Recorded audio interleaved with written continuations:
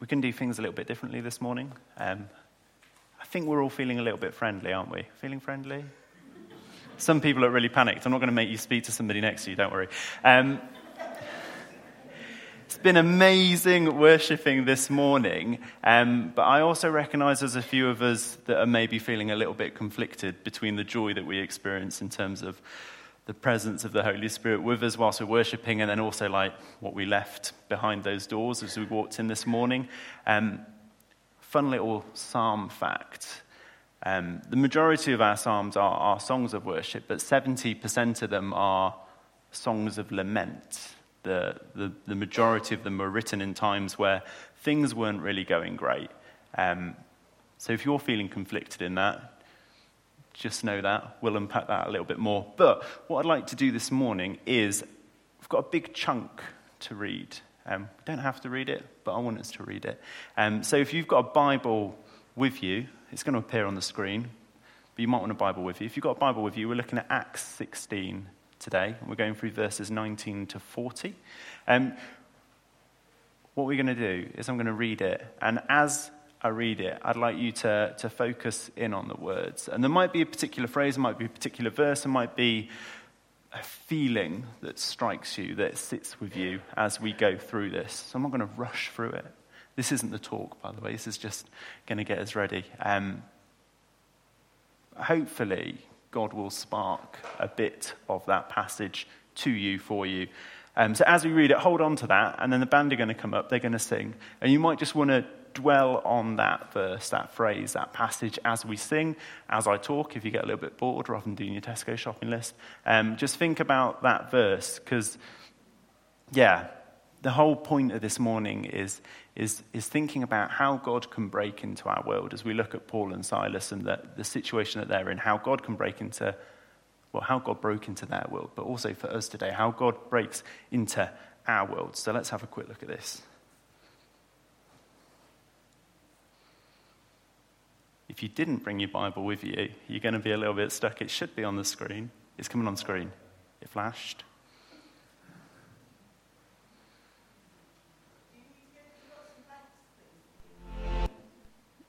Sorry, I've taken over.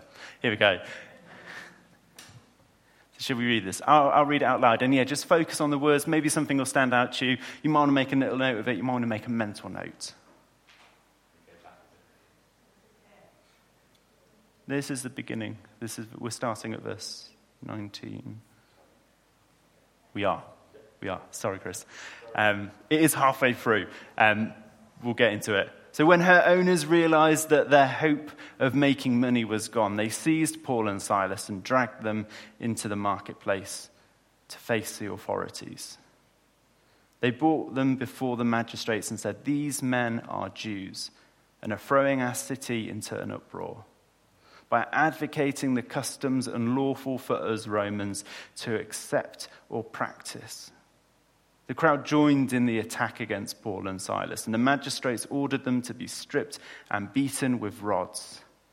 After they had been severely flogged, they were thrown into prison, and the jailer was commanded to guard them carefully. When he received these orders, he put them in the inner cell and fastened their feet in the stocks. About midnight, Paul and Silas were praying and singing hymns to God, and the other prisoners were listening to them. Suddenly, there was a violent earthquake. The foundations of the prison were shaken. At once, all the prison doors flew open, and everyone's chains came loose. The jailer woke up, and when he saw that the prison doors open, he drew his sword and was about to kill himself, because he thought the prisoners had escaped. But Paul and Silas shouted, "Don't harm yourself. We are all here." Then the jailer called for the lights, rushed in, and fell trembling before Paul and Silas. He then brought them out and asked, "Sirs, what must I do to be saved?" And they replied, "Believe in the Lord Jesus, and you will be saved, you and your household." Then they spoke the word of the Lord to him and all the others in his house. And at the hour of the night, the jailer took them and washed their wounds. Then immediately he and all his household were baptized. The jailer brought them into his house and had a meal for them. He was filled with joy because he had come to believe in God, he and his whole household. When it was daylight, the magistrates sent their officers to the jailer with the order, "Release these men." The jailer told Paul, "The magistrates have ordered that you and Silas be released. Now you can leave. Go in peace." But Paul said to the officers, "They beat us publicly without a trial, even though we are Roman citizens. And they threw us into prison. And now do they want to get rid of us quietly? No. Let them come themselves and escort us out."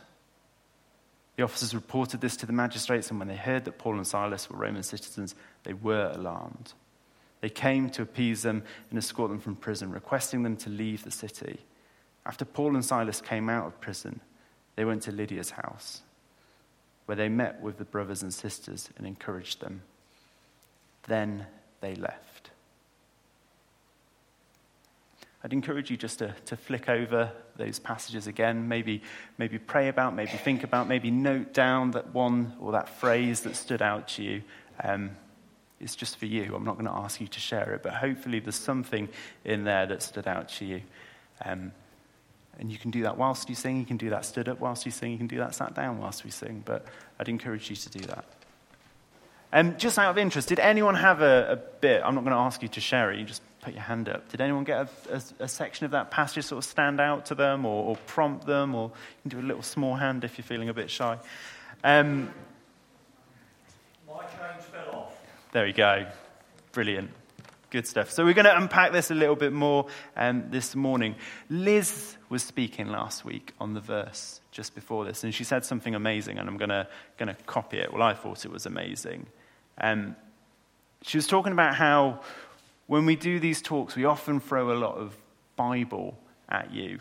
And unapologetically, we will throw Bible at you. But the point of throwing these verses or getting you to look into them isn't so you can become biblical experts for the sake of being a biblical expert, so you can talk about sort of, 2nd century Philippi if you really wanted to, or whatever. The whole point of this is so that God will speak through the verses, through our worship songs, through our prayers, and hopefully through the person standing in front. It is another way of God speaking into our lives. That's why we carry these words on our phones or in our books, if you're a little bit old school, and bring them with us to church on Sunday. And that's the whole point of, that's what we're going to focus in on today. Yvonne, it's not coming up on the screen. But what I'd like us to think about today is, do we expect God to break? I've been working on motorbikes this week. Different break. Do you expect God to break into your world? When you think about your life, your friends, your journey, is there that expectancy that God will just push into those moments to change maybe your thinking, your direction, your priorities, your actions? That's a little question for you to dwell on. But a little bit of exegesis if you love biblical background. I said we were not doing this just for biblical literacy, but there will be some important bits that we might need to know beforehand. So where we are today, the passage that we're meeting Paul and Silas in is in the same place of prayer where Paul met Lydia. So as Liz was speaking last week, they met a lady called Lydia. They're down by a river. And there's two important things to know about that. So the first one is they're not in a synagogue, they're in a river. And that's quite important because you would only need 10 men to form a synagogue. So this is a small gathering, and it's not a male-heavy gathering, because otherwise it'd be a synagogue, because it'd be 10 men. And the other thing that's important to sort of think about, if you're interested in the geography of it, which you might be, you might not be, is that it's going to be pretty close to the city. So they're in water, or they're near a stream, and they're going to be near the city because of the Sabbath rules around walking. So this would have been a place of business, it would have been a place of prayer, and Paul and Silas are here talking to Jews and God-fearing people, and they encounter this woman or slave, called in the Bible it says slave girl. that's been possessed by a demon. And Scott and I, we had a leadership away day this weekend. And Scott and I were talking about this passage and laughing about it, because it's quite interesting. If you can read and find humor in the Bible, this is just a little aside, sorry. I get excited by these things. If you read about the story of Paul and Silas casting the demon out of this girl, and that's what sort of leads into this scene of chaos that we encounter as part of our verse today. They don't get rid of the demon, or they don't rebuke the demon within the girl in the same way that Jesus did. When you read the Gospels, when Jesus encounters a demon-possessed person, he recognizes the evil there, and he gets rid of it straight away. Whereas Paul seems to be a little bit more human, and he doesn't get rid of the demon straight away. He gets rid of the demon once it becomes annoying. So this girl was following him around, and it says in the verses that she was mocking them and basically just being quite sarcastic to them, and they got annoyed, and she kept following them. They got annoyed, and she kept following them. So in the end, they got rid of the demon. It's just weird, isn't it? But anyway, because of that, they're beaten, they're flogged, they're stripped, and my clicker's not working. In verse 27 and 28, if you've got your Bibles out, you can look at it. If not, I will read it to you. Verse 27 and 28 are the bits that I really want us to focus in on this story. The jailer woke up, and when he saw the prison door open, he drew his sword and was about to kill himself, because he thought the prisoners had escaped. But Paul shouted, "Do not harm yourself. We are here." And it's just odd. I don't know if you're like me, when you read a Bible passage, if these questions just pop into your head. The whole story is odd, and we'll dig into that. They've been beaten for casting out a demon. So they've followed God's plan and something bad's happened. And you can sort of expect that because it's Bible times. But then they're in a jail and they're worshipping and they're praising God. And hopefully, or you could imagine, they're asking for God's presence and spirit to be with them in this trying time. That happens. There's an earthquake. Their chains fall off. The doors flow open. And they stay still. They don't run away. They don't think, oh, this is our chance. God has rescued us. Let's go quick, because this isn't a nice place to be in. They stay still. And I guess, and we read on, and it's quite easy to presume because we know the ending, right? They stay on because they know that their job isn't done. It's like in that verse in the song that we were singing. They know that there's more for God. There's more that God wants them to do. And not only do they do that, they then go and have dinner with the person that's been holding them captive in the cell. It's all quite strange.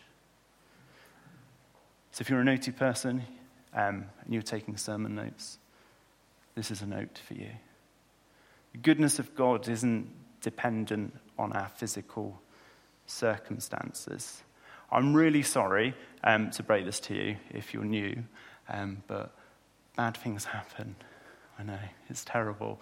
And as Christians, we recognize that bad things happen. And in this story, it's quite obvious that bad things have happened. But God is still good. And it's a tricky one to get your head around. And I'm not going to do that for you today. But there's a really helpful phrase that we use within the Christian world, and it's called the now and the not yet. So we recognize as Christians, if you flick to the beginning of your Bible, you've got Adam and Eve in the Garden of Eden. They do the one thing God doesn't ask them to do. Sin enters the world. We live in that world. Paul and Silas are in that world. Today is that world. It's a world where God is and isn't. From leaving the Garden of Eden, where we were in perfect, built harmony with God, to this world where God isn't, we are in the now and the not yet. There'll be moments of our lives where we see the brilliant, amazing, powerful, and wonderful work of God in our world, like Paul and Silas. When that whole prison shatters and falls and crumbles, it's the Holy Spirit at work in our world. But we don't see that all the time.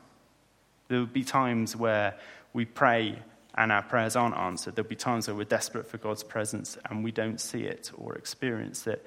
There'll be times where we just can't explain where God is. And that's the not yet.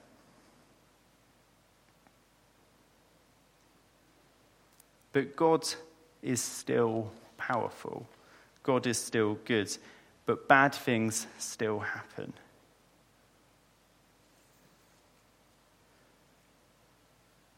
And it's that, I guess the best way to describe it is to fill your libraries and your bookshelves with books from bigger thinkers to help you explore this issue. Sorry, I'm having an absolute nightmare here with notes and tables and scrappy bits of paper. But when we think about our life, our faith, our purpose on earth, who God wants us to be amongst this, there's times where we see God and the times where we don't see God. It's not just being resigned to that and putting it into like the oh well sort of pile of things that we can't think about. Because this affects our life, doesn't it? It affects us as humans. And it's probably, if you've been a Christian for a while, it's probably something that consumes your thoughts quite a bit. Why is God letting these things happen? Why am I crying when my prayers haven't been answered? Why am I suffering or seeing other people suffer? Why can't he fix this? And as Christians, our mission, as it were, is to bring more of God to earth, to keep chasing after him, to keep seeking out the Holy Spirit, what God's doing, and to see more of the now than the not yet.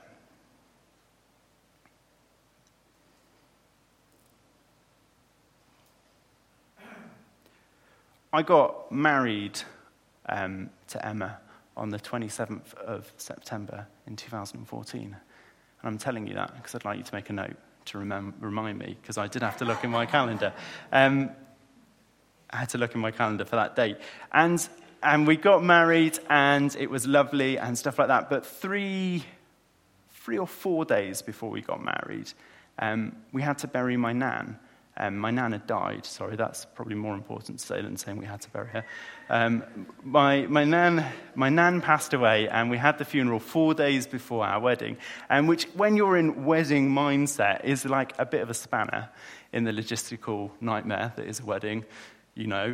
And it was tough, and it wasn't because of logistics, because I don't really care about logistics, but it's sort of that fragile emotional state you're in when stuff happens and you all feel, well, I felt quite weird and detached, and you're thinking, well, God had this plan for me. God put Emma in my life, and we're getting married, and this is all amazing. So why would this happen? And it's strange, but then I remember in the afternoon at the wedding, as we were stood at the front of church and we were getting married and we were singing, that it didn't feel as bad anymore. And that sounds fluffy and detached, and I hate it. And I'm not happy that I don't have the words to describe it properly.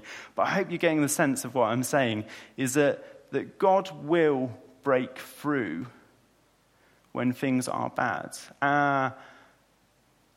Our circumstances, or if you to look at that, the goodness of God isn't dependent on our physical circumstances. Things can be bad and God can be good. And in those moments, when we lean into God, when we seek after what he's saying, when we surround ourselves with bigger thinkers, prayer partners, mentors, people like that, we will still and can still experience God in that. And I believe that's what Paul and Silas are doing in this. So if the verse that stood out to you when you were reading that was, and they sang or they worshipped, and you're thinking, flipping out, how did they do that? I think it's partly that. Also, I think it's partly this. There's this weird sort of disconnect between God and life, and part of it's free will, part of it's fall. We see it in the verse, don't we? They're beaten, but they still worship. They pray for God's presence. The prison walls fall down, but they stay. There's a belief in who God is, but then there's struggles. And you see it with Paul and Silas. And it's tricky. And you think, why did they do that? How did they do that? Are they better Christians than me? Do they have more faith than me? And I think ultimately it's built on this life of following God. I'll unpack that a little bit more because that's, again, fluffy and horrible. There's a really good book called The Singing Thing, and it's a good book because it's a small book. I can't tell you who wrote it, but the cover is blue. And if you dig through it, there's a really good verse in it, and it's towards the end, which is annoying, but the rest of the book is good, so do battle through it if you are sort of reading it. And it says, this just throws this line in there, the author throws a line in there, and it says, if you can't cry, how long, can you sing hallelujah? And again, that sounds a bit abstract and weird, but it's coming from this point of, if your life isn't lived with God in the struggles, and this isn't to celebrate sin and fall and pain and suffering, but if we can't engage with our faith when things are going badly, then can we worship God? Can we experience all of God? Have we experienced all of God? Are we able to say God is good when stuff is rubbish? Are we able to be beaten, stripped, and publicly flogged, even though we're not allowed to be because we're Roman citizens, put in the middle of a jail cell, stretched out so you can't sleep, and then go, I'm going to worship? Do we recognize our default as Christians to worship God, to celebrate God? And it doesn't mean it's easy, and it doesn't mean it's natural, and it doesn't mean that we'll get it right every time. But I think this pattern that we see Paul and Silas go through, they had pretty rubbish lives. I think we can agree on that. And as we read that, I think some of us will experience times in our life where we can sort of emphasize with the rubbishness of life. But they continue to fall back to this pattern of worship. Last point for... I spelled break wrong again on the next slide. It's a good job Peter Farley isn't here, that's all I'm saying. Nothing on earth is significant when we compare it to God's presence. If you've ever spent any time with me sort of in a Bible study, you'll know that I'm quite annoying. One of my favourite books in the Bible is Ecclesiastes, and I'd only recommend that you read that book if you're in a good mood, because you won't be by the end of it.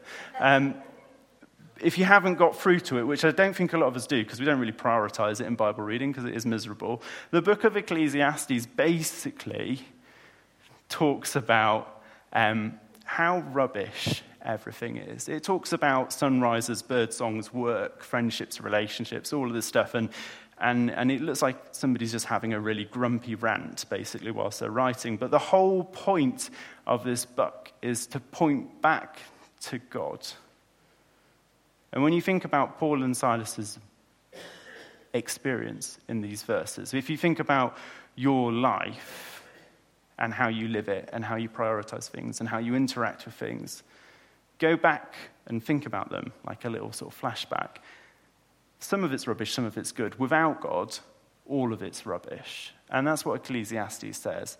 It's basically, it's putting in, or it's highlighting the lordship of God over every element of our life. And when we look at our lives, and when we look at the lives of our friends and the people we're sat next to in church, God has made them, or asked them, or invited them to do some pretty weird and wonderful things. Things that aren't sort of directly linked to career success, self-preservation, or even just sensible human living.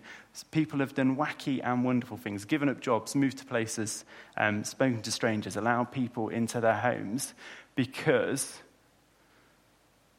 God has asked them to, because God's presence has been in that moment and it's pushed them into that place. Nothing is significant when we compare it to God's presence. It's about the lordship of God. And that's what Paul and Silas recognize in that moment. That's why they're able to sing. It's why they don't run out of the jail when the walls fall down. It's why they keep chasing after God in that moment. But for us and our lives, when we think about it, and we're not going to get thrown in jail, and I hope you're not going to get thrown in jail, and I'm pretty sure you're not going to be publicly beaten or flogged. But as we live our lives that are a little bit safer, do we expect God to break into our world? Do we give those moments for God to break into our world? And maybe one of the verses from that passage that stuck out to you was the singing bit, or maybe 27 or 28, and you're trying to wrestle with what does that mean for you. I'd encourage you to find a friend or somebody next to you in church that would pray with you and help you unpack that a little bit more.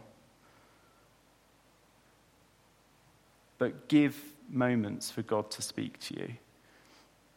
Give moments for you to hear his voice, to hear his prompting, to let him speak into your life. Because I think that's ultimately what we can take away from this.